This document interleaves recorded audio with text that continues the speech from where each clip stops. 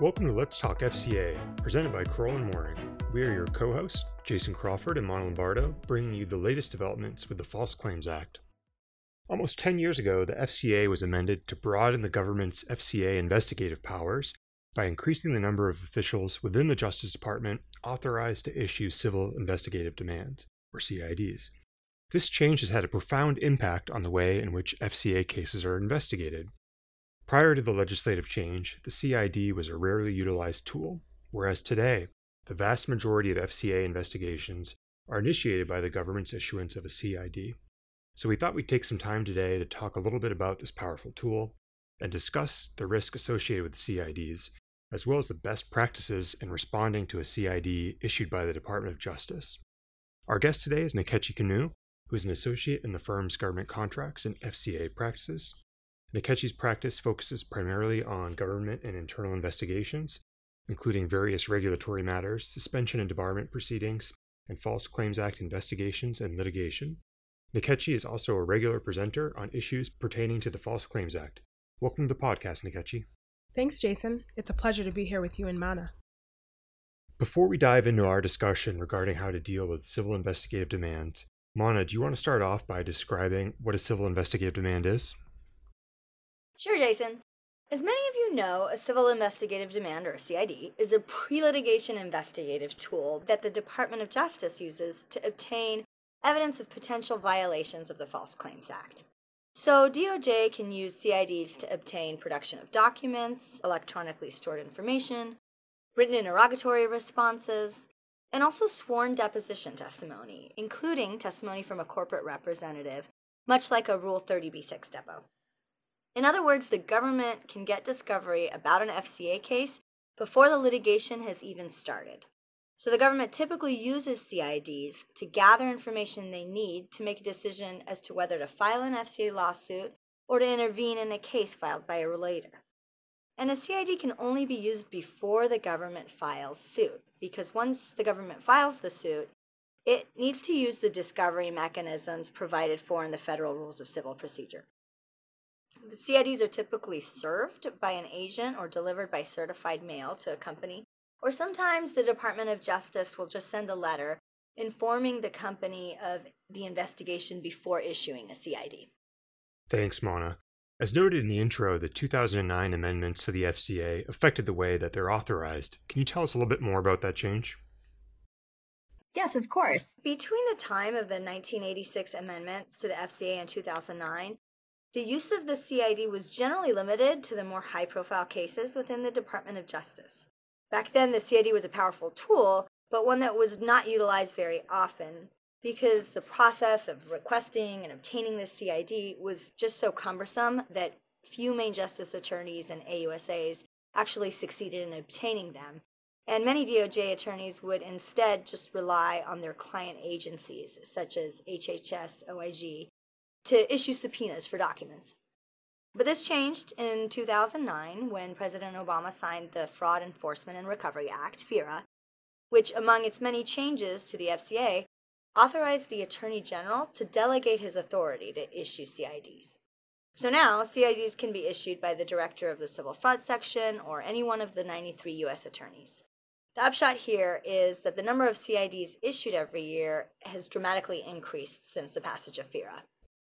And I think the data really bears that out.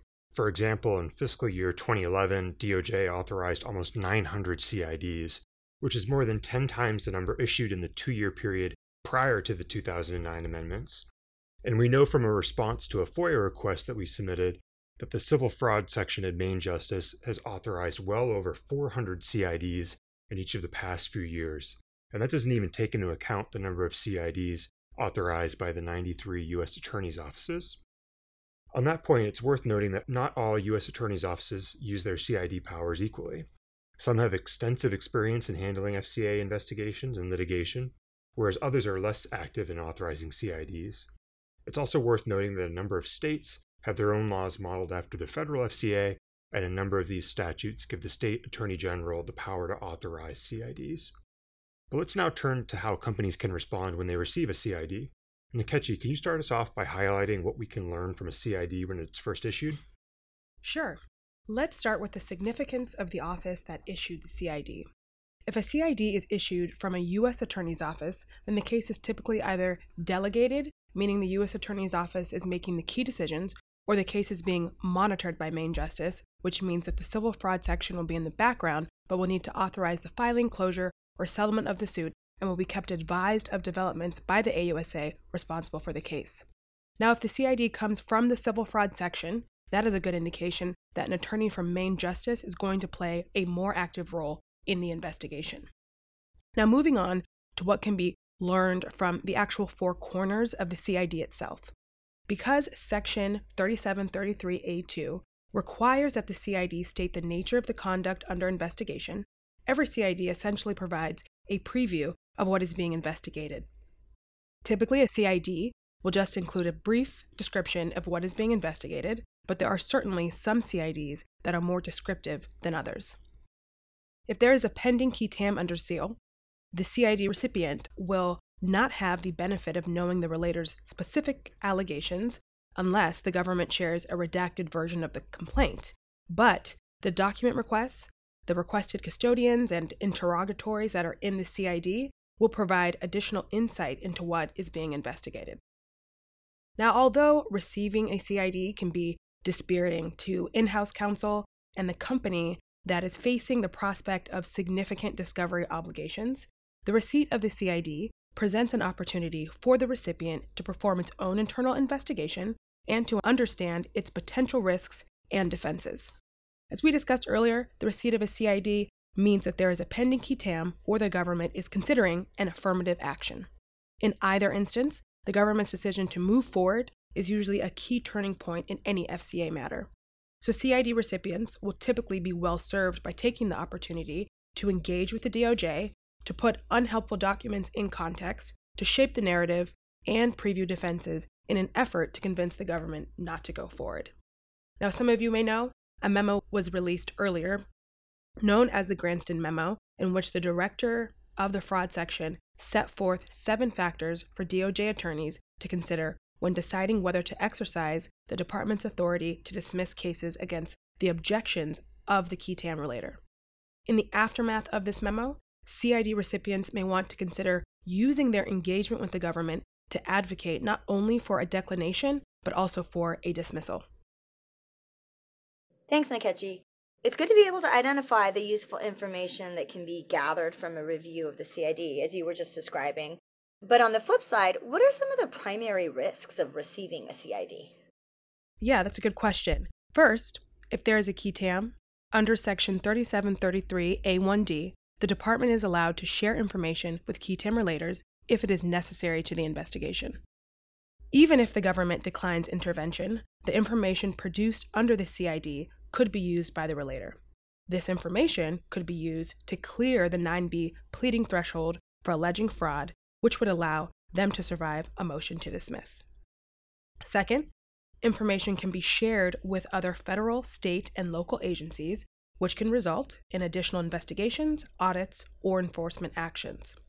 Third, if there is a parallel investigation, there are additional considerations both for the company and/or individuals. For example, if a corporate representative invokes his or her Fifth Amendment rights in a CID deposition, this can trigger an adverse inference in the civil proceeding. What steps should a company take in responding to a CID? So responding to CIDs can be time-consuming and expensive, but there are certain practical steps a company can take to reduce disruption and expenses associated with CID compliance. So upon receiving a CID, one of the first steps is to consult experienced outside counsel to develop a comprehensive response strategy. After engaging outside counsel, the next step is to identify employees who might have responsive material and to send legal holds to these employees to ensure that no documentation is destroyed or deleting. Now, before actually producing responsive material to the government, the company will obviously need to perform a detailed factual analysis of the documents obtained to understand its potential liability and exposure. Last, the company should assess the extent and time necessary to complete collection and production so that outside counsel can request an appropriate extension and narrow the scope of the request. Section 3733 requires the production of documents within 20 days, but the government typically agrees to extension and allows for a rolling production. So, Nkechi just mentioned seeking to narrow the scope of the request. I can't emphasize how important that can be in terms of the time, resources, and the money involved in dealing with a CID. It is critical to engage in a dialogue with the government to see how the company can provide the government what it needs in a timely but also cost-effective manner. And one way to do this is to describe in very specific terms the time and resources it would take to comply with the CID as currently drafted, and then propose to the government alternatives and discuss whether certain custodians, time periods, or specific search terms can be prioritized. You can also consider pitching a phased approach where information and documents are provided on a rolling basis to the government. Thanks, Mona. I agree. And I think it's important for protecting oneself against the breadth of the government's power in issuing CIDs. While there's not a lot of case law on the appropriate scope of CIDs, because most issues are resolved by agreement, case law holds that courts must enforce a CID where the information sought is reasonably relevant to the investigation and not unduly burdensome. So it stands to reason that seeking to narrow the scope of an overly broad CID request is a good means to limit the scope of this powerful tool. Yes, and the AUSAs are often up to it as well, as the conversation with government counsel can really help streamline and focus their investigation to the truly relevant issues. They don't want to waste their resources and time either. So, in wrapping up today, Nkechi, let us know what the best practices are that companies should undertake in managing their communications with government counsel and conducting their own internal investigations to respond to a CID. So as I touched on a little bit earlier, it's important for companies to engage in early and regular dialogue with the government. From the outset, you want to establish credibility by demonstrating the company's good faith intention to comply with the CID. You want to be transparent about your document collection and the review methodology. Relatedly, you want to memorialize this process in writing in case there are any disputes down the road. If the need arises, you may need to discuss the need for a clawback agreement if privileged or confidential material is inadvertently produced. And you will likely need to interview witnesses with an appropriate upjohn warning to gain a substantive understanding of the issues. And finally, you want to engage substantively with the government about the alleged FCA issues. Using the CID-related interactions is a good opportunity to educate the government on why the facts of the case do not support an FCA cause of action. That's all for this episode. We want to thank Nkechi for joining us today for our discussion of dealing with civil investigative demands. If you have any questions, Mona can be reached at 213-443-5563 and Jason at 202-624-2562. We'll see you next time on Let's Talk FCA. Let's Talk FCA is brought to you by Crowell Moring LLP. You can find more information at crowell.com/podcasts.